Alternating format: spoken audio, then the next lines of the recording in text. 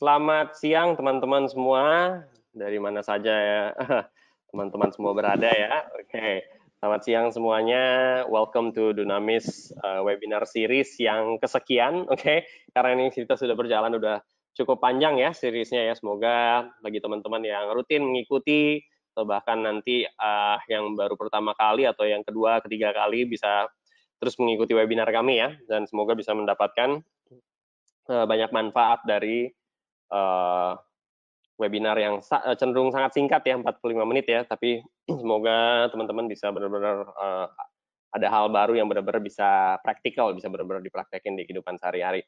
Oke, sesuai dari judul yang teman-teman sudah tahu, dari judul flyernya dan lain-lain di sosial media kami, hari ini tema yang akan kita bahas adalah mengenai upskill yourself. Jadi dari judulnya sendiri udah cukup straightforward ya, jadi meningkatkan skill dari diri kita secara individu, yang ujung-ujungnya juga akan berdampak pada organisasi tempat kita bekerja pastinya, oke? Jadi upskill yourself, tapi konteksnya apa nih? Nah, upskilling ourselves kalau dalam kondisi normal mungkin masih oke, tapi ini upskilling ourselves, getting ready for the new normal. Nah, kita juga udah sering dengar kata-kata new normal segala macam, ini apa sih maksudnya? Why should we upgrade ourselves untuk new normal ini? Nanti kita akan lihat ya. Jadi selama 45 menit ke depan kita akan membicarakan mengenai meningkatkan skill diri kita sendiri, tapi awalnya akan kita awali dengan paradigma dulu. Oke, jadi bagi teman-teman yang waktu itu sempat ngikutin webinarnya teman saya, rekan saya Pak Teddy di hari Jumat kemarin, itu juga sudah memang udah introduction ke new normal juga, tapi masih berfokus di cara pandang. Jadi nanti kita akan ngomongin sedikit mengenai paradigma sebelum kita masuk ke 4 skill yang kami rasa perlu untuk teman-teman semua praktekkan menjadi keterampilan baru dalam kondisi sekarang ini. Oke, langsung saja bagi teman-teman yang belum pernah ikut webinar saya, nama saya Eugene Allen Philip Nanere. Teman-teman bisa panggil saya Allen saja ya. Oke, pekerjaan saya secara profesional adalah saya seorang fasilitator di Dunamis Organization Services. Ini sudah tahun kelima saya ya, bergerak di bidang korporat dan juga di bagian education-nya. Dan juga peran-peran di luar peran profesional saya juga sebagai YouTuber juga, saya sering berbagi mengenai musik ya, mengenai musik dan juga gadget. Dan yang ketiga, saya juga sebagai seorang freelance photographer dan juga videographer ya, freelance saja, mengembangkan talent dan passion saya saja seperti itu. Oke, jadi total bekerja saya so far sudah 13 tahun ya, dari saya pernah ada pengalaman 5 tahun menjadi seorang guru wali kelas untuk kelas di SMP dan SMA di salah satu National Plus School di Jakarta. Selama kurang lebih 5 tahun, dan sempat juga jadi subject teacher untuk pelajaran bahasa Inggris, dan juga sempat ada pengalaman selama 3 tahun handle anak buah tim kecil aja di Tech Solutions Indonesia ya. Jadi terus saya sekarang sudah tahun kelima di Dunamis Organization Services menjadi seorang fasilitator, seperti itu. Itu singkat cerita tentang diri saya. Oke, panggil saya Allen saja. Nah, ada beberapa ground rules yang perlu kita perhatikan agar sesi 45 menit kita bisa efektif ke depannya ya. Jadi yang pertama, teman-teman harus notice juga bahwa sesi ini semuanya direkam. Direkam apanya? Screen-nya dan juga audionya. Tapi nanti teman-teman kalau kalian rasa, oh ini cukup beneficial buat saya dan saya mau share rekaman recording dari hari ini, bisa juga, tapi nanti kasih waktu pada kami selama kurang lebih 2 hari untuk proses editing dan uploading. Jadi nanti 2 hari dari sekarang recording dari sesi ini sudah bisa diakses nanti linknya akan di-share oleh rekan saya di lewat chatroom-nya ya. Jadi nanti teman-teman bisa ngikutin Dunamis webinar yang sebelum-sebelumnya sampai yang hari ini juga bisa recordingnya. Bebas, tinggal copy linknya, boleh di-share ke team members yang mungkin ada di luar kota, apa bisa jadi, wah untuk family-family yang lain yang teman-teman rasa, wah ini bisa beneficial buat orang tersebut, silahkan di-share sebanyak mungkin ya, supaya bisa semuanya bisa terekspos.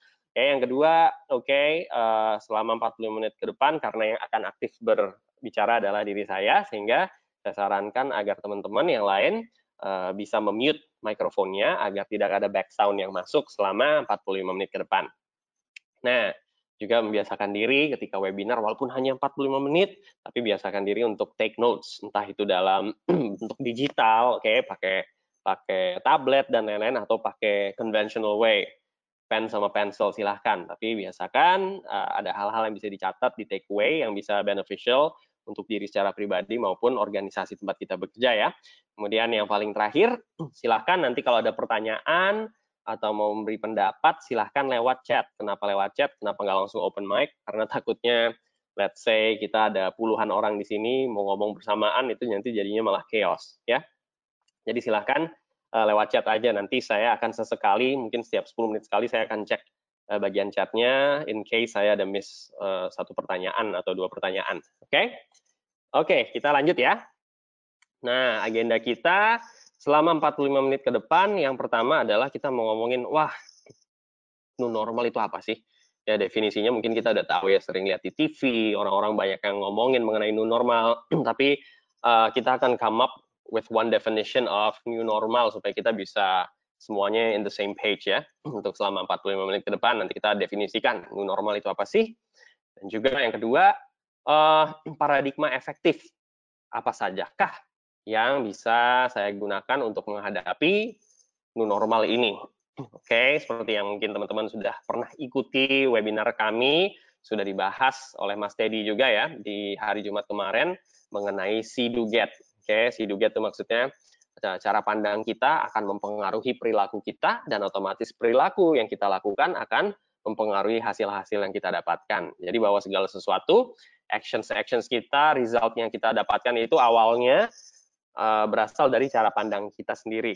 Oke, jadi perlu kita tanamkan paradigma-paradigma yang efektif untuk menghadapi tantangan-tantangan masa kini. Sekarang salah satunya adalah new normal ini ya.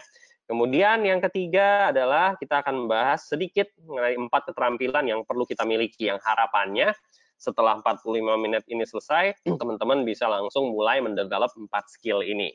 Oke, atau bukan mendevelop, bisa mempertajam juga ya, bisa jadi sudah ada tapi lebih dipertajam lagi, seperti itu. Jadi kurang lebih selama saya bisa bilang 40 menit ke depan kita akan membicarakan ketiga hal ini.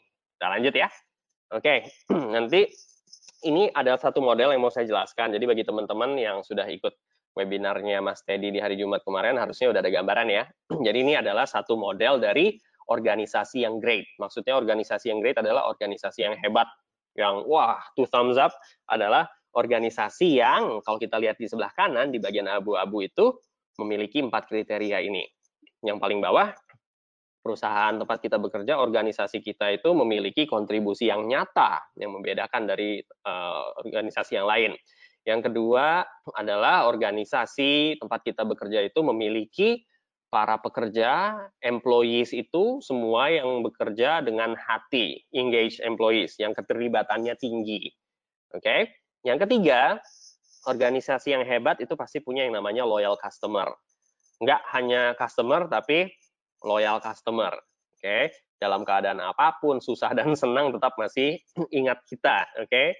Masih memakai jasa kita, service kita, dan lain-lain. Dan yang paling terakhir, organisasi kita bisa dibilang hebat apabila setiap tahun, makin hari, makin ke depan itu performance-nya makin sustain, makin hebat, makin superior, ya. Jadi as years go by, perusahaan tempat kita bekerja itu semakin meningkat, baik dalam sisi kinerja dan lain-lain. Jadi itu bisa disebut dengan organisasi yang hebat, memiliki 4 hal ini.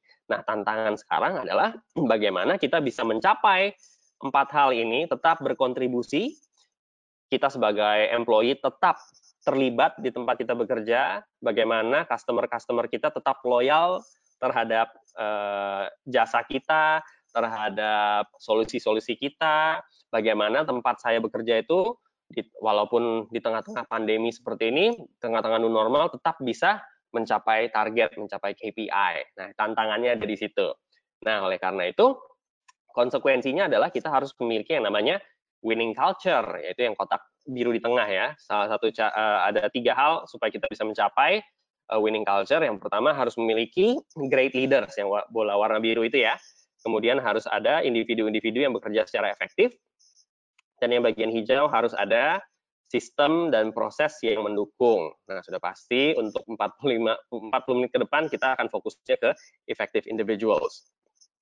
Seperti itu. Jadi tantangannya bagaimana kita organisasi tempat kita bekerja bisa tetap great di tengah new normal sekarang ini. Oke, kita lanjut. Dari tadi ngomongin new normal ini apa sih? Oleh karena itu kita sering lihat ya, mungkin dari Bapak Erick Thohir sudah keluar ya artikel-artikel seperti ini yang bisa dilihat di liputan 6 lewat tempo.com. Nah, ini sudah muncul ya, the new normal definisinya apa, fase-fasenya kita udah tahu, sampai kadang-kadang, sebentar lagi mall mau buka, anak sekolah udah mau masuk, wah muncul kekhawatiran-kekhawatiran. Tapi untuk sesi ini kita nggak akan ngomongin masalah, wah Anda setuju, ada pihak yang setuju, ada pihak yang nggak setuju, saya nggak mau ke situ. Tapi yang mau saya sampaikan adalah, whether kita accept new normal ini atau enggak, kita tetap diharapkan bisa memberikan respons terhadap keadaan tersebut. Ya, jadi saya bisa definisikan new normal sebagai ini. New normal adalah perubahan perilaku untuk tetap menjalankan aktivitas sehari-hari di tengah penerapan protokol kesehatan guna mencegah terjadinya penularan COVID-19. Jadi bagaimana kita bisa tetap, yang RM tetap jualan, yang ngajar tetap bisa memberikan fasilitasi di tengah-tengah penerapan protokol kesehatan, ya peraturan-peraturan pemerintah. Ya, itulah yang disebut dengan new normal. Tantangannya ya tadi ya, bagaimana bisa mencapai great organization di tengah-tengah ya ini penerapan protokol yang mungkin tadinya meeting room kita muat untuk 10 orang, tapi sekarang ada protokol dalam satu ruangan nggak boleh lebih dari 5 orang, misalnya seperti itu. How can we cope with that? Oke, kita lanjut ya. Nah, tadi kan kita udah membicarakan bahwa kita terima new normal atau enggak, tetap kita harus memberikan respons terhadap hal tersebut. Nah, bagi teman-teman yang sudah ikutin series kita, pasti sudah familiar dengan yang namanya stimulus dan respons. Ya, bahwa dalam keseharian kita selalu ada yang namanya stimulus. Stimulus adalah, kalau saya definisikan dengan singkat ya, stimulus adalah segala sesuatu yang terjadi terhadap kita. Whatever things that happen to us. Jadi contohnya misalnya pagi-pagi alarm bunyi. Oke, terus apa lagi? Contoh-contohnya yang sekarang aja nih, yang sekarang yang gampangnya. Nah, contoh stimulus di masa kini. Orang nggak jaga jarak. Sementara kan normal sekarang ini jarak itu sangat esensial ya. Kemudian apalagi stimulus zaman sekarang? Orang-orang berkeliaran di masyarakat, tapi ada beberapa yang masih nggak pakai masker, sehingga membuat diri kita khawatir. Ya, ini stimulus. Apalagi? School from home. Waduh, ini bagi rekan-rekan saya, especially yang working mom sama working dad. Nah, jadi ribet banget ya dua-duanya kerja, tapi sebagai bonus tetap harus ngajarin anak di rumah. Oke, itu stimulus banget ya. Kemudian ada apa lagi? Wah, kemarin dapat info minggu lalu bahwa tanggal sekian mall akan kembali dibuka. Wah, ini mulai bikin was-was ya, ini malah penyebarannya jadi makin tinggi. Ada muncul pemikiran-pemikiran seperti itu. Apalagi misalnya stok sanitizer itu habis. Kayak ini stimulus-stimulus yang terjadi di era-era sekarang ini. Nah, balik lagi, stimulus itu nggak bisa kita kendalikan. Ya, contohnya sebentar lagi, apakah di langit Bekasi ini udah mulai mendung, apakah dia akan hujan atau tetap terang, itu di luar kendali saya. Itu contohnya dari stimulus. Oke, nah, tapi dari stimulus-stimulus yang ada, kita diharapkan tetap bisa memberikan respons. Contohnya apa? Respons itu adalah hal-hal yang bisa saya kendalikan. Misalnya kondisi yang pertama tadi ya, orang-orang yang berdiri nggak jaga jarak. Apa yang bisa saya lakukan? Bisa saya nasihati meaning, Pak, bisa agak jaga jarak nggak? Hal seperti itu. Atau ya kita pindah tempat aja, sesimpel itu. Yang kedua, apabila di lingkungan masyarakat ada orang-orang yang nggak pakai masker, daripada kita ngedumelin, orang ini kok nggak tahu diri banget ya. Simpel apa yang bisa kita berikan respons? Ya udah, kita fokus aja, saya yang pakai masker. Udah, nggak usah dipikirin ya. School from home, daripada kita ngeluh, aduh sampai kapan sih nih anak belajar dari rumah segala macam, atau vice versa. Aduh, moga-moga anak nggak cepet masuk deh, namanya anak saya masih kelas 1, gimana caranya mereka social distancing. Nah, hal-hal seperti itu ya muncul pemikiran. Daripada kita pusingin, ya sudah, school from home yang bisa kita lakukan apa? Ya udah, temenin aja anak kita belajar. Oke, saya yakin juga nanti ketika anak sudah kembali sekolah seperti normal, kita sudah balik kerja ke tempat kerja kita akan miss this moment, ya. Seperti itu, oke. Mall kembali dibuka. daripada kita ngeluh, lebih baik ya udah kontribusi kita apa, ya udah kita nggak usah pergi ke mall. As simple as that. Semua dalam kendali kita. Stok sanitizer habis, daripada ngeluh, apa yang bisa kita lakukan? Justru ya gunakan apa yang ada, lebih rutin mencuci tangan kita. Oke? Seperti itu. Balik lagi, new normal ini letaknya ada di mana? Di respons apa stimulus? Stimulus. Di hari kekinian ya sekarang ini.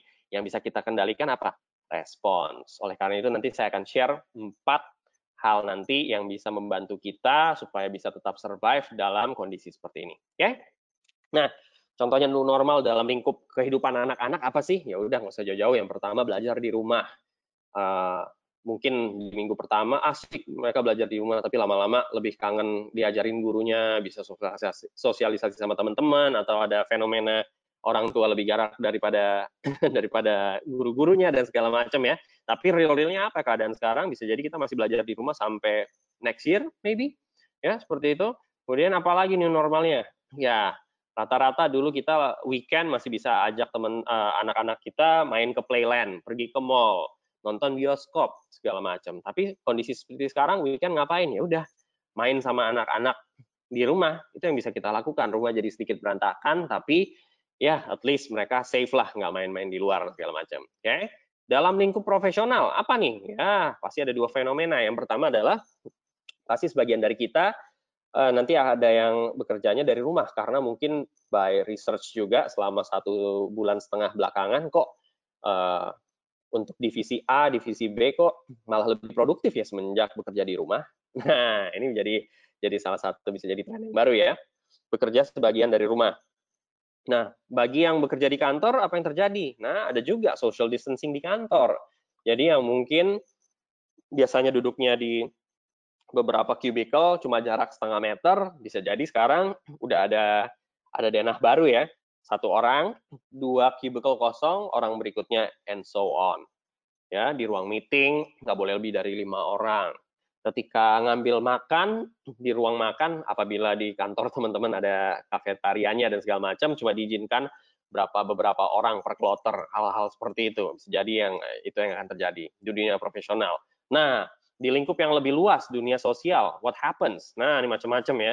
Wah, pernikahan skala kecil, ini sudah sering terjadi ya. Jadi, benar-benar nanti skalanya sangat kecil ya. Dulu kalau sebelum new normal ini ya minimum ya udah ratusan orang lah itu invitation-nya sebanyak itu rata-rata ya pernikahan-pernikahan di Indonesia. Nah tapi salah satu teman saya nanti rencananya akan menikah di bulan September gitu, saya tanya, jadi maksimal memang undangnya itu sekitar nggak lebih dari 30 orang. Nah, itu jadi rekor ya, luar biasa ya. Jadi memang skopnya sangat kecil. Jadi yang datang fotografer ya mungkin 1 orang untuk mendokumentasikan hari bahagia mereka, tapi sisanya yang datang adalah teman-teman terdekat dan juga keluarga dekat. Biasanya seperti itu. Entah nanti resepsinya setelah semuanya normal atau apa, saya kurang tahu. Tapi intinya ya ini, pernikahan nanti skalanya kecil karena nggak diizinkan juga social gathering kan yang besar. Nah, apalagi? Nah, di tempat makan pasti denah-denah tempat makannya udah diatur per berapa meter. Nah, yang unik juga yang saya sering lihat, karena istri saya sedang mengandung di bulan yang ke-7 ya. Jadi benar-benar saya jadi messenger yang keluar-keluar rumah itu selalu saya. Belanja bulanan selalu saya. Yang saya lihat jadi orang-orang sekarang tuh belanjanya udah belanja sendiri. Ya, kalau dulu masih bisa ajak anak, pakai supir loh segala macam, ngajak anak, ngajak istri, habis belanja makan siang bareng, enggak. Tapi kalau kita lihat sekarang udah lebih apa?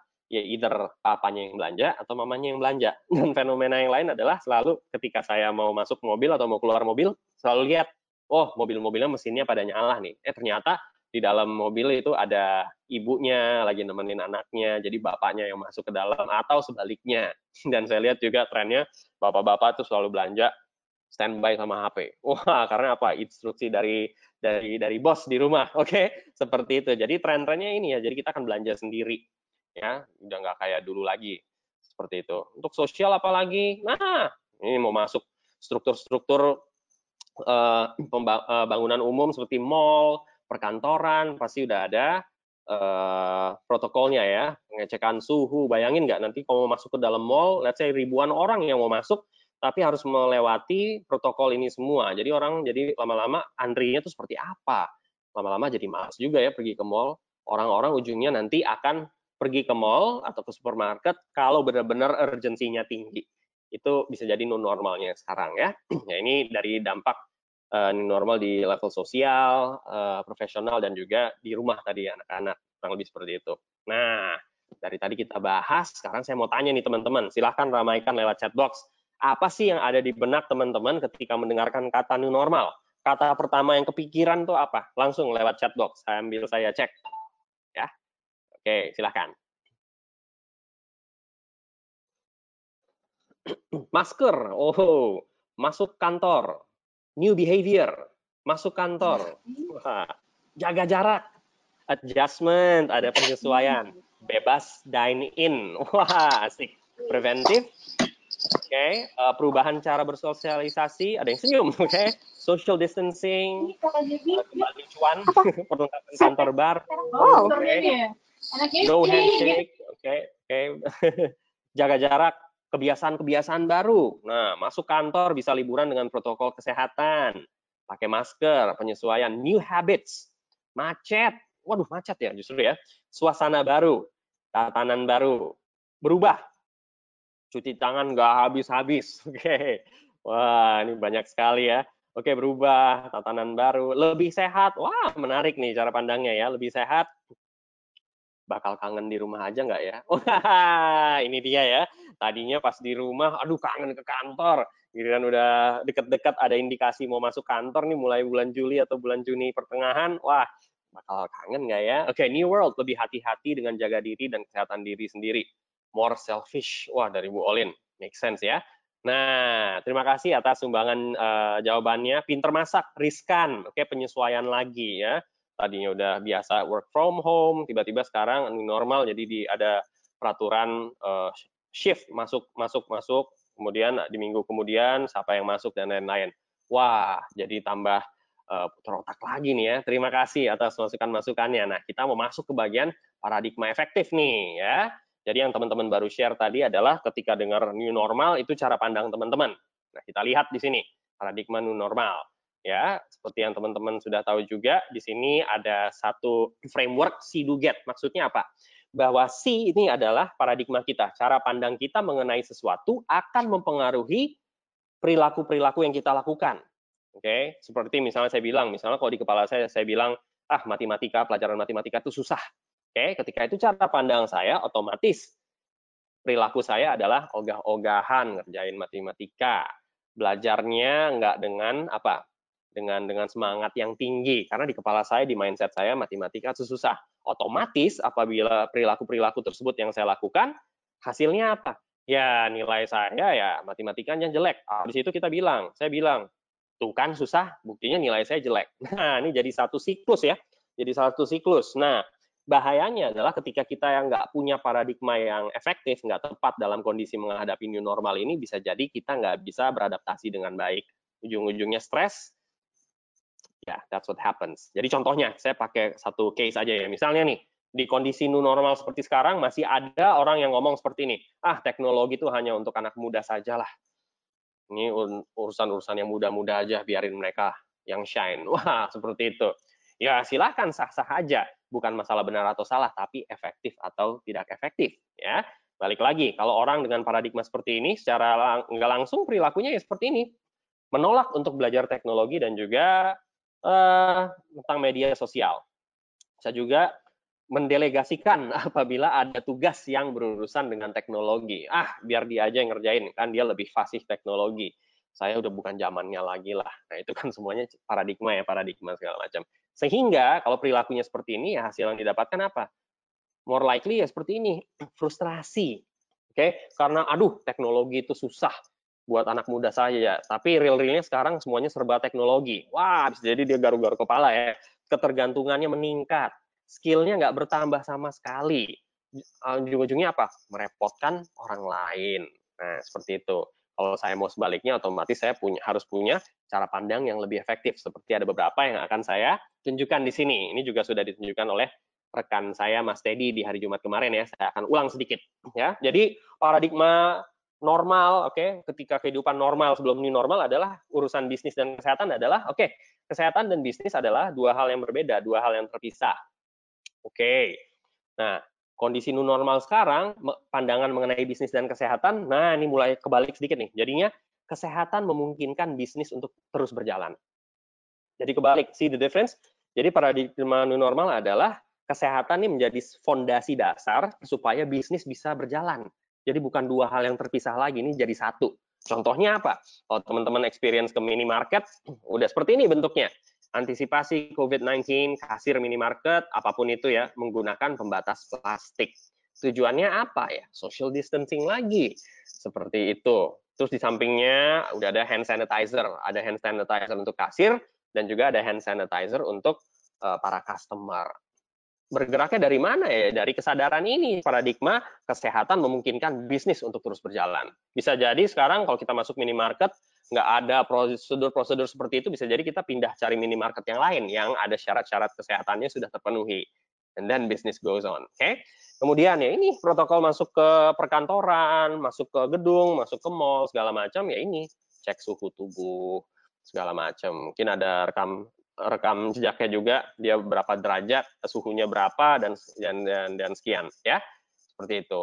Dan juga paradigma mengenai bisnis. Nah, bisnis sekarang ini, paradigma normalnya kita memastikan bisnis bertahan dengan menjaga kualitas produk dan layanan, which is good, menjaga kualitas produk dan layanan. Tapi dalam kondisi non normal seperti sekarang harus ada extra mile-nya lagi, yaitu apa? Ya seperti ini. Kita memastikan bisnis bertahan dengan cara apa? Dengan terus menanam agar kelak bisa dipanen. Maksudnya apa nih? Terus menanam agar kelak bisa dipanen. Kita harus membangun kesadaran bahwa, oh, kondisi-kondisi seperti ini, klien-klien saya itu justru banyak struggle-nya. Jadi jangan sampai, wah, mereka lagi struggle, ada yang kena PHK, pemberhentian, dan lain-lain, kita masih ngejar-ngejar mereka, jual-jual barang kita, looking for sales. Oke? Nah, ini harus hati-hati juga ya. Di sini maksudnya menanam agar kelak bisa dipanen. Nah, ini saatnya momen kita untuk give back to our clients, kasih nilai lebih untuk klien, ya. Makanya banyak yang melakukan, misalnya seperti ini. Dari Bukalapak, kasih kelas online gratis, ya, dengan bintang tamu, pembicara-pembicara yang hebat-hebat, ya. Dan juga bahkan di dalam lingkup sekolah, ya, penabur, bringing out the best while staying at home. Ini bisa jadi kontribusi dari apa? Dari orang tua murid bisa. Di sini juga ada dosen psikologi dari Ukrida. Oke. Nah, ini memberikan webinar gratis mengenai membangun karakter anak dari rumah. Nah, ujung-ujungnya apa? Amin. Ketika pandemi ini selesai, ya nama mereka masih diingat, oh ini saat-saat kemarin pandemi, dia malah memberikan best practice-nya terhadap kita, free of charge lagi. Ya, seperti itu. Seperti kita juga sekarang yang kita lakukan sekarang, Dunamis, apa yang kita lakukan? Ini juga kita praktekkan, nggak hanya kita omongin, tapi nggak kita praktekkan juga ya. Jadi basically ini sudah berjalan selama sebulan lebih ya, udah masuk 2 bulan, ya ini webinar-webinar gratis seperti ini supaya apa? Karena kita paham apa sih kendala-kendala yang sedang kita alami sekarang, what can I give, what can Dunamis give back to society, seperti itu, yang ya kurang lebih. Nah, lanjut lagi, bahkan dalam level musisi juga banyak melakukan hal yang sama. Saya ingat banget Glenn Fredly itu waktu almarhum Glenn Fredly, sekitar 2 hari 3 hari sebelum dia meninggal, yaitu dia sempat konser dengan Indra Lesmana ya, main musik bareng ya. Mungkin dalam kondisi normal kita ngelihat mereka main bareng itu harus bayar keluar jutaan rupiah hanya untuk nonton. Tapi ini yang mereka lakukan secara free. Bahkan musisi-musisi dari luar negeri pun melakukan hal yang sama. Oke, selevel Charlie Puth, Chris Martin, vokalisnya Coldplay, John Legend, dan lain-lain. Ya, tujuannya apa? Supaya walaupun kondisi seperti ini mereka tetap bisa keep in touch dengan fans-nya mereka. Dalam kondisi kita sebagai profesional, saya bisa keep in touch, kasih value added yang lebih ke customer saya. Jadi nggak hanya jualan saja, tapi saya ingat mereka in this kind of moment. Seperti itu. Nah, paradigma mengenai pelanggan. Nah, new normalnya apa? Pelanggan kita adalah mereka yang kita pahami kebutuhannya. Kita semua paham kondisi seperti ini. Orang-orang tuh kebutuhannya apa sih? Misalnya dalam kondisi, industri pangan ya. Wah, Hokben ngeluarin ready to heat meals. STLR 77 keluarin ready to cook-nya, jadi bisa dimasukin ke refrigerator, besok bisa dimasak, dan lain-lain. Ya. Bahkan kebutuhannya orang tahu, orang udah takut untuk keluar rumah. Kalau kita lihat di bagian bawah, diantar ke tempatmu. Wah, ini semakin bikin orang, wah asik juga nih STLR 77. Seperti itu ya. Terus, industri perkopian. Wah, kita udah tahu ya keluar yang banyak yang kulo literan lah, ada lagi seliter kenangan ya, rata-rata kopi-kopi kekinian banyak keluarin yang versi literan. Saya sempat nanya ke teman saya, kenapa sih keluarin yang literan? Jangan salah, Len. Ini ketika ngeluarin yang literan itu, omset kita justru naik bisa 100-150%. Karena mereka paham juga, orang pada di rumah, mereka butuh stok kopi nih yang bisa ditaruh di dalam kulkas segala macam. Berangkat dari ide-ide seperti itu. Oke, mereka membaca needs-nya masyarakat itu apa. Nah, ya, even Bluebird does the same thing. Jadi namanya sudah besar, tapi apa yang mereka bisa lakukan dalam kondisi seperti ini pada pelanggan-pelanggan setia Bluebird. Oke, nanti teman-teman bisa research lebih lanjut untuk artikel ini. Paradigma pembelajaran. Untuk new normal adalah pembelajaran adalah proses continue. Ini nggak ada berhenti-berhentinya, karena perubahan itu akan terus ada. Kalau kita nggak bisa keep up dengan perubahan, nggak bisa berteman dengan perubahan, kita pasti kalah. Pasti kalah, baik secara organisasi ataupun secara individu. Oke, pembelajaran adalah proses continue untuk mengantisipasi pekerjaan-pekerjaan yang baru. Who knows, setelah pandemi ini selesai bisa muncul lapangan-lapangan pekerjaan yang mungkin di kepala kita nggak pernah kepikiran sebelumnya ya, divisi-divisi baru dan lain-lain, oke, divisi online dan lain-lain. Oke, kita lanjut. Paradigma mengenai kepemimpinan dalam menghadapi new normal ini penting bagi para leaders untuk melibatkan tim untuk memenangkan perubahan. Jadi terlibat. Misalnya dalam menghadapi suatu challenge, kita bisa melibatkan tim members kita agar bisa mencari solusi bersama-sama. Jadi bukan sesuatu instruksi yang kita berikan kepada mereka. Oke, karena kuncinya dari keikutsertaan adalah, kuncinya agar semua berhasil adalah apabila mereka dilibatkan.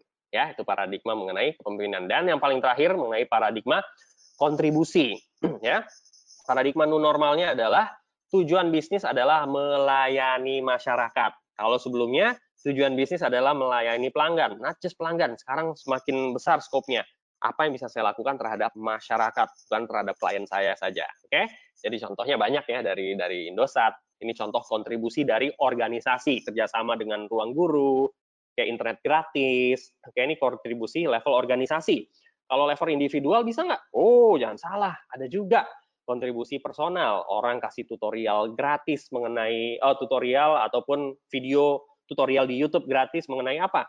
Mengerjakan tugas lewat Google Classroom. Wah, jangan salah, orang tua banyak yang bermasalah juga di sini karena nggak pernah pakai Google Classroom itu seperti apa sih, tapi bisa terbantukan karena ada 1 atau 2 orang yang melakukan tutorial ini. Ada juga tutorial kegiatan belajar mengajar dan kuliah dari rumah pakai Android. Wah, ini lebih spesifik lagi ya.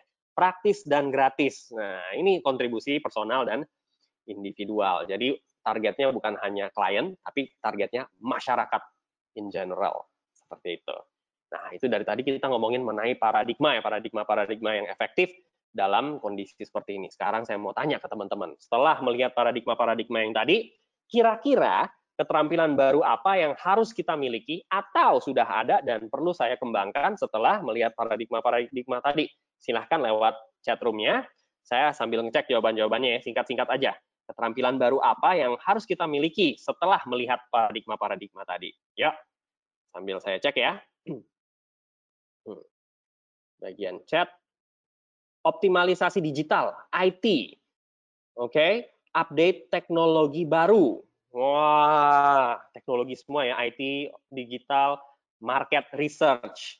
Belajar jadi entrepreneur, ya mungkin juga. Oke, produk-produk digital. Keterampilan melihat, memanfaatkan peluang yang ada. Pembiasaan teknologi, network diperkuat. Kemampuan berkomunikasi, wah menarik sekali ini. Kayaknya teman-teman udah nyontek slide saya ya. Kesannya seperti itu ya. Marketing 4.0, flexibility, mempermudah teknologi, digipreneur, multi-channel communication, borderless point of view, teknologi dan digital. Wah, saya sering dengar kata digital. Entrepreneurship, movie editing untuk vlogging. Terima kasih Bu Olin Elizabeth. Ini salah satu dari skills-nya ya. Movie editing untuk vlogging. E-commerce. Terima kasih atas jawaban-jawabannya. Maaf saya nggak bisa baca semuanya mungkin. Sambil kita lanjut ya, karena waktu kita 45 menit sangat terbatas. Terima kasih atas jawaban-jawabannya. Yuk, kita explore bareng-bareng yuk. Setelah melihat tadi, jawaban-jawabannya itu hampir mirip dengan apa yang ada di benak saya. Oke, ya. Tadi kita udah ngomongin, sekarang kita masuk. Tadi paradigmanya, sekarang apa sih 4 keterampilan yang perlu kita miliki, yang sangat relevan untuk hari ini. Kita lihat. Nanti 4 keterampilan yang akan kita dapatkan informasinya ini berkontribusi terhadap ya 3 hal ini. Ya, memastikan organisasi tetap tangguh. Dalam hal apa nih? Mengelola keberlangsungan bisnis, bisnis as usual. Teman yang masih mic-nya kebuka bisa tolong untuk di-mute. Terima kasih. Pemulihan bisnis dan juga ini mempersiapkan bisnis kita untuk menghadapi masa depan yang sulit diprediksi. Balik lagi, kita nggak akan pernah tahu kapan kita bisa balik ke kantor kerja dengan normal itu kapan. Could be another year, could be another 2 years. Kita nggak pernah tahu. Ya, karena sulit diprediksi, ya benar-benar kita harus mempersiapkan diri secara individu untuk memberikan bantu diri dan juga organisasi tempat kita bekerja. Yuk, skill yang pertama apa? Nah, perlu kita pelajari yang namanya kita bangun remote working skills. Remote working emang butuh skill. Wah, jangan salah, ada loh skills-nya. Yang nomor 1, ini penting. Tadi sudah disebut oleh beberapa teman-teman ya, komunikasi. Nah, karena remote working ini akan menjadi sesuatu yang new normal, ya tentukan metode dan jalur komunikasi yang nyaman dan efektif bagi siapa aja nih? Bagi Anda, dengan rekan kerja, dengan anak buah, dengan atasan, maupun dengan customer. Karena balik lagi, bisa jadi new normal saya masuk ke kantor nih, tapi belum tentu klien saya mau meeting face to face dengan saya, karena ujung-ujungnya virtual meeting lagi, pakai Zoom lagi, pakai GoToMeeting lagi. Nah, seperti ini. Jadi jalur komunikasi ini penting banget kita atur. Misalnya saya dengan tim member, dengan atasan. Nah, Pak, kita komunikasi sehari berapa kali? Oke, in the beginning of the day jam 9 pagi, sama jalur komunikasinya nanti sore jam 5 sore. Oke, nah itu penting harus diatur karena basically kita kerja di rumah itu nggak hanya ngurusin kerjaan aja, bantuin anak sekolah, kerjaan sekolah dan lain-lain, sehingga komunikasi itu penting banget, penting banget. Oke, nah yang kedua skill apa? Nah, manajemen prioritas. Kenapa nggak saya pakai manajemen waktu? Karena waktu nggak bisa di-manage. Oke, satu hari itu memang 24 jam. Yang bisa di-manage adalah prioritas-prioritasnya. Apa yang saya lakukan dalam time frame 1 kali 24 jam tersebut. Nah, bagaimana kita mengelola waktu untuk apa? Bekerja, istirahat, dan juga kehidupan di luar pekerjaan. This might seem simple, tapi saya yakin kalau saya minta teman-teman angkat tangan, pasti banyak yang angkat tangan yang setuju bahwa, wah, semenjak work from home, saya nggak tahu batasannya itu dunia nyata sama dunia profesional itu kapan. Oke, kadang lupa istirahat, makan siang ke malam dirapel, wah, jadi ujungnya bisa nggak sehat ya. Justru itu ada skill-nya. Oke, jadi priority management, tahu kapan mulai, tahu kapan untuk stop. Kemudian, nah ini membangun kepercayaan. Trust itu penting, especially in remote working atau apapun panggilannya ya, new normal seperti sekarang ini, penting sekali kita melatih berempati dengan rekan kerja, atasan, anak buah, dan juga klien-klien. Ya, jadi berempati maksudnya apa? Know what's going on with them and their family and their life. Ya, kondisi seperti ini tuh jangan tagih kerja aja. Ya, banyak hal yang bisa kita lakukan. Jadi bisa jadi anak buah kita misalnya ada yang masih single, ada yang anaknya 1, ada anaknya 4. Pasti itu kesehariannya masing-masing berbeda. Oke, nah empati itu sungguh-sungguh amat sangat penting. Dan nggak hanya empati, tapi mendemonstrasikan empati. Oke, jadi misalnya pada yang anaknya 4, apa kabar, apakah semuanya sehat, dan segala macam, kemudian bisa ditanya, begini, Mas, kan kita ada project such and such. Nah, saya paham bahwa ada 3, Mas punya 3 orang anak yang perlu dibantu. Nah, oleh karena itu saya sebagai atasan ya, menelpon supaya saya bisa tahu kira-kira apa yang bisa saya bantu supaya Anda bisa tetap bisa jadi ayah yang efektif dan juga kamu bisa tetap menjalankan tugas dengan baik. Yuk kita brainstorm bareng-bareng. You just showed empathy, okay? Building trust, seperti itu. Yang amin setelah ini semua selesai, trust karyawan terhadap atasan, atasan terhadap karyawan, terhadap customer itu akan semakin tinggi. Oke? Itu adalah skill yang pertama, remote working skills.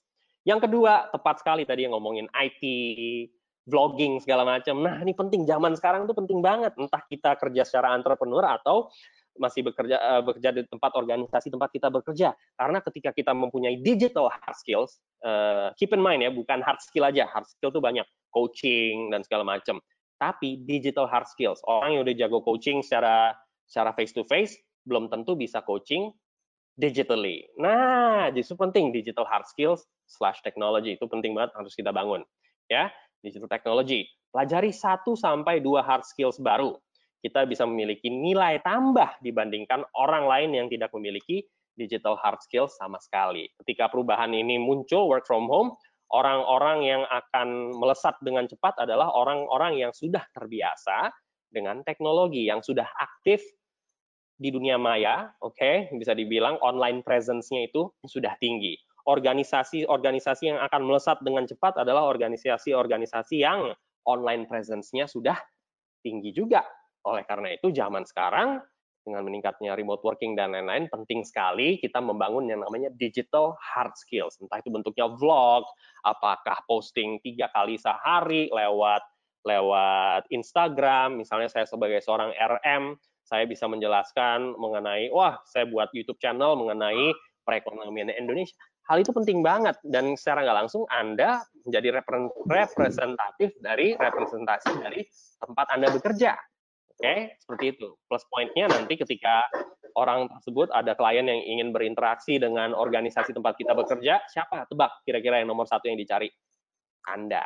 Karena social presence Anda itu sudah tinggi di dunia maya. Seperti itu. Jadi, contohnya apa sih yang perlu kita kembangkan? Misalnya untuk virtual meeting, perdalamlah untuk Zoom meeting. Gimana sih caranya breakout room? Gimana sih caranya melakukan polling lewat Zoom meeting? Misalnya lewat GoToMeeting. Fiturnya juga berbeda-beda. Ya, kenapa saya pakai /social gathering? Karena banyak orang, ini bukan hanya untuk meeting ya. Jadi bisa jadi who knows, kita ada wedding organizer yang mengoperasikan semuanya lewat Zoom. Ya, segala macam. Sekarang segala macam itu prom aja saya dengar di Amerika itu prom, pesta biasanya orang-orang yang sudah lulus ya, itu lewat Zoom. Semuanya melakukan social gathering lewat Zoom ya. Seperti itu. Nah, untuk video editing, tadi saya ada yang ngomong jadi YouTuber ya segala macam. Nah, ini banyak, pelajarilah mengenai Adobe Premiere Pro. Belajar yang pakai MacBook, Final Cut Pro itu cara operasinya gimana sih? Oke, wah ini terlalu ribet harus buka-buka laptop. Jangan salah. Kalau untuk mobile editing ada juga nggak? Nah, silakan teman-teman explore yang namanya aplikasi InShot, ini bagus banget. Ya, bagi teman-teman yang bergerak di dunia marketing dan segala macam yang butuh editing on the go segala macam, please look into this application ya. Nah, ini penting banget, ketika kita memiliki hard skill digital seperti ini, itu akan memberikan added value terhadap diri kita. Oke? Dan juga yang bergerak di graphic design, udah pasti ya, none other than Adobe Photoshop. Yang suka web design tapi yang desain grafis tapi yang berbasis web, bisa explore canva.com, atau juga Adobe Spark. Ya, ini yang sama seperti Canva tapi milik dari Adobe.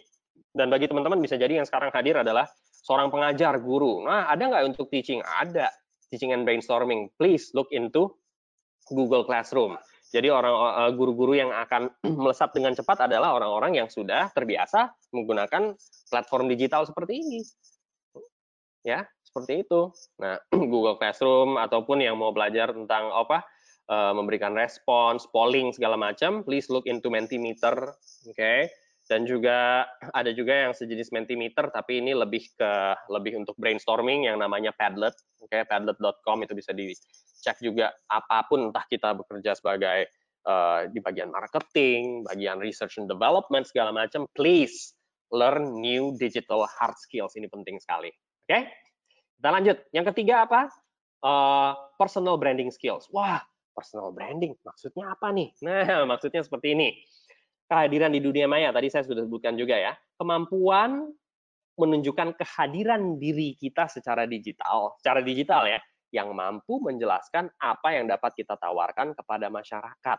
Ya, especially bagi teman-teman yang jualan, RM, atau apapun itu, susah banget nih untuk memarket, untuk cari sales misalnya dan segala macam. Nah, ketika kita punya online presence yang tinggi, orang bisa ngelihat kita lewat Instagram, lewat YouTube, lewat Facebook page kita, segala macam. Nah, eksistensi di dunia maya kita akan membantu organisasi tempat kita bekerja juga. Awalnya dari personal memang, tapi secara nggak langsung dia akan memberikan impact terhadap organisasi tempat kita bekerja. Contohnya, saya sudah bangun YouTube channel saya dari tahun 2018 akhir waktu itu ya. 2018 akhir. Saya fokusnya ke musik gitar tutorial dan juga kamera ya. kamera. Tapi esensinya apa terhadap diri saya sebagai seorang fasilitator? Emang added value-nya di mana? Secara nggak langsung, karena saya sudah terbiasa berbicara dengan kamera, jadi sehingga muncul work from home, online webinar, learning curve saya sudah bukan masalah lagi. Seperti itu, tinggal menyesuaikan kontennya saja, ya, seperti itu. Terus melatih apa lagi? Communication skill, ya, secara nggak langsung merekam diri kita sendiri, oke, karena channel saya juga basisnya pakai bahasa Inggris semua, jadi ya latih bahasa juga secara nggak langsung, speaking skill, sehingga nanti ketika masuk ke dunia pembelajaran, fasilitasi face to face, sudah saya latih terus, oke? Bisa jadi di Instagram saya sering posting quotes yang berhubungan dengan life skills, segala macam hal-hal seperti ini, ya. Itu penting banget yang namanya personal branding skills. Pelajari platform-platform yang ada, TikTok segala macam, jangan salah, itu bisa kita manfaatkan nggak untuk kemajuan organisasi kita? You'll never know, harus dipelajari ya. Yang paling terakhir, online learning skills. Oke, even online learning itu ada skill-nya.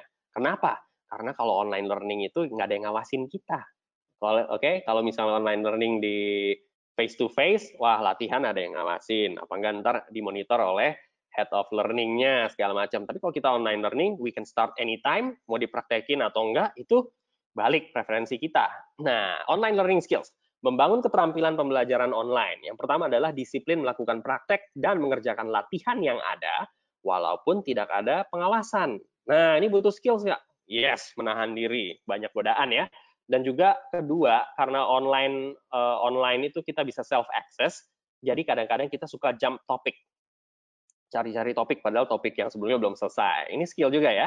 Kesabaran, kita perlu kesabaran dalam menyelesaikan satu topik sebelum melanjutkan ke topik baru yang lain. Ya, ini jadi kendala. Karena balik lagi dulu waktu kita mau nonton film ya, mesti rental VHS atau Betamax. Nonton filmnya seru atau enggak, ya udah di rent, ya mau nggak mau nonton. Kalau sekarang kita tinggal buka Netflix, menit pertama filmnya udah nggak asik, cari film yang lain, oke? Musik dulu udah beli kaset, ya ini udah ditunggu-tunggu nih albumnya. Tiba-tiba kita cuma punya pilihan side A atau side B, yang masih inget ya, masih pakai kaset. Begitu dengar, wah lagu pertama kurang asik, dua kurang asik, ya udahlah betah-betahin udah denger. Kalau sekarang sudah bisa akses lewat Spotify, lagunya nggak enak, track berikutnya, nggak enak cari album lain ya. Jadi karena fasilitasnya sudah ada beribu-ribu berjuta-juta, sehingga kesabaran kita tuh semakin rendah, pengen topik yang baru ya, seperti itu. Jadi yang patut dicek juga nih Skillshare, kalau teman-teman yang suka pembelajaran online, ini hard skill, soft skill juga ada ya. Skillshare itu subscription based, dan juga ya nggak usah jauh-jauh dari YouTube atau dari TED Talk, banyak ini yang bisa membantu pelajaran online kita, continuous learning ya di sini ya. Ya, seperti itu. Jadi saya rangkum kembali, tadi 4 keterampilannya apa saja. Ya, yang pertama, remote working skills, yang saya pecah jadi 3, priority management, building trust, priority management, building trust, dan juga komunikasi, 3 hal tersebut. Yang kedua adalah digital hard skill. Jadi ketika kita mempunyai hard skills, di dalam versi digital itu kita akan one step, two steps ahead. Personal branding skills, dan juga yang paling terakhir adalah online learning skills ya, seperti itu. Semoga sudah lewat waktunya, saya menghabiskan 50 menit teman-teman, maaf atas 5 menit yang lebih ya. Ini adalah 4 keterampilan yang bisa benar-benar kita exercise. Mulai kapan? Mulai dari sekarang. Secara nggak langsung ini akan hit 2 area, kita secara individu dan juga organisasi tempat kita bekerja, seperti itu. Nah, balik lagi, di sini ada quotes dari Charles Darwin yang seperti kita udah tahu ya. It is not the strongest of the species that survives. Jadi bukan yang kuat, nor the most intelligent, dan juga bukan yang paling pinter, tapi yang bisa merespons dengan cepat terhadap perubahan, itu yang akan survive. Seperti itu. Balik lagi, kita nggak akan pernah tahu nanti normal ini seperti apa dan sampai kapan. Tapi yang kita tahu, apabila kita develop skills, kita banyak melakukan research, kira-kira tren 3 bulan ke depan, 1 tahun ke depan nih yang akan tinggi itu apa, dan kemudian we work ourselves dengan paradigma yang tepat, dengan perilaku yang tepat, pasti kita bisa melewati new normal ini, atau apapun sebutannya nanti, ya. Seperti itu. Demikianlah itu 45 menit ya dengan webinar kali ini. Terima kasih teman-teman. Nah, akhir jangan lupa juga kita juga masih ada beberapa online interactive learning yang lain. Kalau ingin tahu lebih lanjut bisa hubungi di marketing@dunamis.co.id ataupun lewat WhatsApp atau telepon di 0812 9863 9739.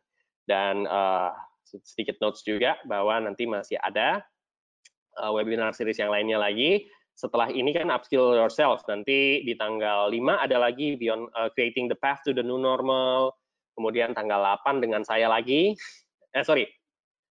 bukan, nanti di tanggal 10 Juni ya dengan saya lagi, nanti ada Mas Teddy juga yang akan bareng-bareng, juga ada Mbak Firda, di situ ya bisa dilihat jadwalnya. Untuk lebih lanjut bisa lihat di website kami. Seperti itu. Ya, dan juga, nah kita juga ada sosmed ya, social media, silahkan bagi teman-teman ngerasa wah bisa mendapatkan benefitnya, bisa cek social existence kita, oke, ada di Twitter kita dunamis.ind, dan juga di YouTube kita ada juga di Instagram, bisa lihat di sini ya, Dunamis Indonesia, Instagram kami dunamis.indonesia, Facebook kita Dunamis Indonesia, dan LinkedIn kita juga ada, Dunamis Organization Services. Seperti itu. Terima kasih teman-teman atas waktunya, dan saya minta tolong teman-teman untuk mengisi survei NPS yang linknya saya percaya sudah di-share oleh rekan saya lewat chat. Jadi tinggal klik linknya kemudian diisi NPS-nya. Sambil teman-teman mengisi, saya akan cek chat box-nya kali aja ada pertanyaan yang terlewat ya. Oke, sambil mengisi, sambil cek chatnya. Oke, wah ini dari Bu Astaria. Yang bertahan adalah yang mau dan mampu untuk merubah, mengikuti perkembangan zaman. Ya, terima kasih ya. Mau panggilannya new normal atau apapun itu, yang akan survive adalah yang bisa berteman baik dengan perubahan ya Bu ya. Oke, terima kasih banyak. Oke, jadi ini kembali lagi untuk recordingnya yang hari ini bisa diakses juga di dunamis.co.id/webcast. Tapi kasih kami waktu sekitar 2 hari ya supaya bisa mendengarkan webcast yang hari ini. Tapi yang sebelum-sebelumnya harusnya sudah ada. Seperti itu. Sambil saya cek quote-nya sekarang banget. Oke. Oke, Anthony, Pak Eugene, thank you untuk paradigma pelanggan. Apalagi bisa lihat slide-nya lagi. Oh, paradigma pelanggan. Oke, Pak. Wah, saya kelewat ya tadi. Paradigma pelanggan. Kalau mau dilihat lagi, sebentar ya. Nah, ini Pak. Silahkan sambil dilihat ya. Paradigma pelanggan, saya besarin dulu. Nah, paradigma normalnya pada umumnya ada pelanggan kita adalah mereka yang ada di sistem. Biasanya kita berpikir seperti itu. Tapi, tunggu saya ini dulu ya, saya minimize dulu. Tapi sekarang ini paradigma terhadap customer kita adalah ya pelanggan kita adalah mereka yang kita pahami kebutuhannya, baik yang sudah ada di sistem maupun yang belum. Ini yang tadi saya sudah share tadi ya. Jadi pelanggan kita adalah mereka yang kita pahami kebutuhannya, baik yang sudah ada dalam sistem maupun yang belum ada. Seperti itu. Ya, sehingga tadi contoh-contoh yang saya berikan dalam industri makanan, industri perkopian, itu karena mereka, organisasi tersebut paham atas kebutuhan apa sih yang diinginkan oleh masyarakat. Masyarakat mana sih zaman sekarang yang nggak minum kopi? Oke, mereka minum kopi, tapi bisa jadi sekarang ini yang mereka butuhkan adalah sesuatu yang bisa di stok nih. Wah, buatlah muncul kopi literan. Nah, ujung-ujungnya apa? Does that boost the sales number? Bangetan seperti itu. Ini industri perkopian, tapi kalau di tempat organisasi kita bekerja seperti apa gitu ya. Oke, sambil saya cek lagi. Oke, yang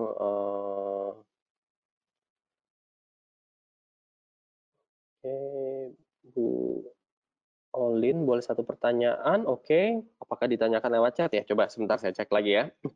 Terima kasih, thanks for sharing Pak Riki, terima kasih. Panorama, thank you ilmunya, sama-sama. Nah, Bagaimana cara menghadapi atasan tidak mampu atau tidak mau berempati pada kita di masa work from home ini? Nah, bagaimana cara menghadapi atasan yang tidak mampu atau tidak mau berempati, karena tidak mau dan tidak mampu itu dua hal yang berbeda ya Bu ya, pada kita di masa work from home ini. Nah, balik lagi, apa yang bisa kita lakukan dalam pengaruh kita, kan kita nggak bisa magic ya, maksudnya wah tiba-tiba mengubah mindsetnya dia, tapi yang bisa kita rubah adalah cara pandang kita terhadap atasan kita. Oke, salah satu yang bisa dilakukan adalah real-realnya ya, saya nggak pakai sugarcoat atau apapun, real-realnya adalah komunikasikan ke atasannya. Oke, jadi kondisi yang saya rasakan, adalah sekian, sekian, sekian. Jadi intinya adalah memberikan feedback terhadap atasan. Oke, memberikan feedback. Nah, balik lagi, ada atasan yang bisa menerima feedback dengan baik, ada juga yang menolak untuk diberikan feedback. Nah, balik lagi, hal seperti ini akan dibangun, akan mampu teratasi dengan yang namanya trust. Ya, semakin trust di antara Anda dengan atasan Anda semakin tinggi, semakin mudah komunikasinya itu akan berjalan dengan baik ya, seperti itu. Tapi balik lagi, basisnya adalah trust level antara ibu dengan atasan itu seperti apa? Hubungannya baik atau tidak? Karena balik lagi, kalau orang hubungannya udah nggak baik, apapun yang kita lakukan, bahkan itu yang baik-baik pun di matanya tuh pasti akan diambil yang sebaliknya. Seperti itu ya. Tapi yang bisa kita lakukan adalah kondisi seperti itu memberikan feedback, tapi dengan cara yang sopan tentunya. Seperti itu ya. Oke. Retno, thanks Pak Alan, sama-sama, sehat terus. Oke.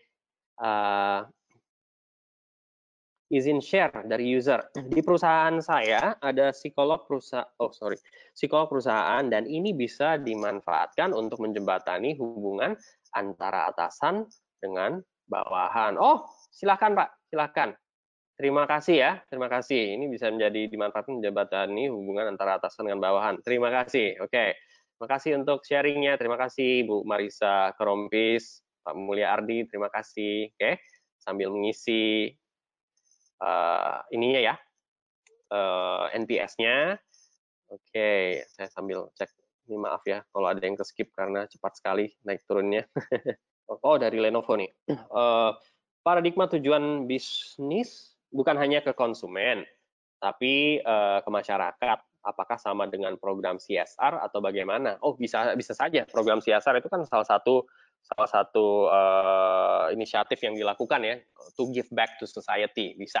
Tapi mungkin yang bisa disesuaikan, oke, dalam kondisi seperti ini, needs-nya masyarakat apa sih? Nah, mulai apa yang bisa kita give back terhadap mereka. Banyak juga yang perusahaan-perusahaan yang bagi-bagi masker gratis, bagi tenaga-tenaga medis yang membutuhkan, karena sad to say banyak juga dari masyarakat kita yang masih wah imannya cukup tinggi ya, jadi benar-benar keluar, wah udah cuek dengan segala macam, tiba-tiba pulang bawa penyakit ke keluarganya, sehingga ujung-ujungnya merepotkan banyak hal ya, bisa jadi tenaga medis kita tuh kasihan banget loh, seperti itu. Jadi ya itu, balik lagi, CSR itu bisa jadi bentuk dari kontribusi, ya kontribusi, jadi keberadaan organisasi kita membawa dampak apa terhadap masyarakat sekitar, especially dalam kondisi-kondisi seperti ini, sehingga kontribusi itu penting sekali. Jadi jangan sampai dari kondisi seperti ini klien kita banyak yang susah segala macam, justru kita kejar-kejar penjualan, wah itu nggak akan masuk. Justru yang masuk di kepala mereka adalah,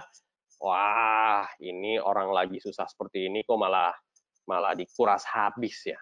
Nah, sehingga banyak juga kalau ada yang mengalami juga seperti di sekolah tempat anak saya bersekolah, itu benar-benar uang kegiatan udah nggak ada sama sekali, bahkan uang sekolahnya ada pengurangan, surprisingly. Tapi di satu sisi ada juga sekolah-sekolah yang tetap sama, bahkan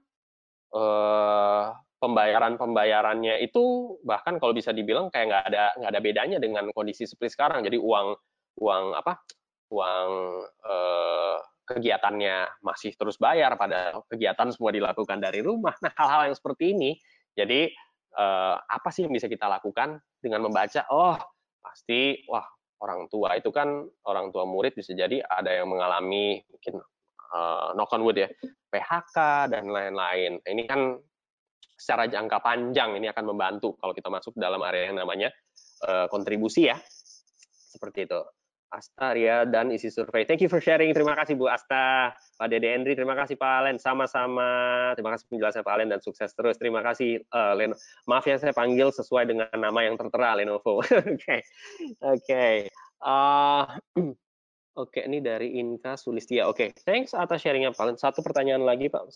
Saya sebagai stakeholder relation yang seringkali mengunjungi relasi di masa new normal, sebagaimana sistem yang terbaik untuk tetap berhubungan baik dengan para stakeholder. Apakah tidak, oh maaf saya kurang begitu menangkap, tapi basically kalau kita mau mengunjungi, let's say mengunjungi secara fisik ini menjadi suatu yang nggak normal dalam kondisi seperti sekarang, jadi make sure mereka mau atau tidak. Oke, kalaupun itu bisa dilakukan, amannya adalah semuanya dilakukan via virtual ya, yang saya rasakan seperti itu. Ya, kalau kita mau ngomong sistemnya seperti apa, yang amannya sekarang adalah meeting segala macam semuanya lewat virtual. Ya, karena dulu yang orang seneng dikunjungin itu normal, tapi sekarang ketika orang dikunjungin malah jaga jarak, nih orang nggak mikir atau apa ya, seperti itu. Ya, oke. UST dan surveinya Pak Alen sama-sama. Oke, untuk modulnya apakah kita bisa mendapatkannya juga? Oh, maaf Bu, kalau modulnya tidak bisa, tapi balik lagi saya mau arahkan teman-teman bisa mendengarkan audio recordingnya yang akan terupload di sistem kami 2 hari dari sekarang. Oke, jadi ini bisa karena sifatnya streaming ya, jadi Ibu bisa klik langsung dengerin lagi penjelasan saya, atau linknya bisa di copy, bisa di share ke teman-teman di kantor yang lain, ya seperti itu. Jadi mohon maaf untuk modulnya tidak bisa kami share karena hubungan dengan copyright dan lain-lain. Oke, Ajar Nuryanto, mantap sharingnya Pak Alen, terima kasih. Sama-sama Pak Ajar Nuryanto. Oke, jadi ini dunamis.co.id/webcast. Jadi bisa langsung diklik di linknya, atau mau di copy itu aja, di copy, di paste di notes-nya kita. Jadi setiap kali ada webcast baru, teman-teman bisa akses, bisa share sebanyak mungkin ya. Jadi bisa diulang-ulang. Semoga 45 menit terakhir ini bisa membantu kita semua. Terima kasih Bu Yolanda, sharingnya bermanfaat, mantap sharingnya, terima kasih. Oke, makasih ya Bapak-Bapak Ibu semuanya. Sekarang waktu sudah menunjukkan 2 menit lebih dari jam 3. Saya yakin teman-teman juga punya aktivitas-aktivitas yang lain, tugas-tugas kantor yang lain. Oke, saya mohon pamit dulu ya. Bagi teman-teman yang masih mengisi silahkan. Sampai ketemu lagi. Oke, sehat-sehat selalu. So far sudah ada 42 responses yang masuk ya. Oke, terima kasih teman-teman semua.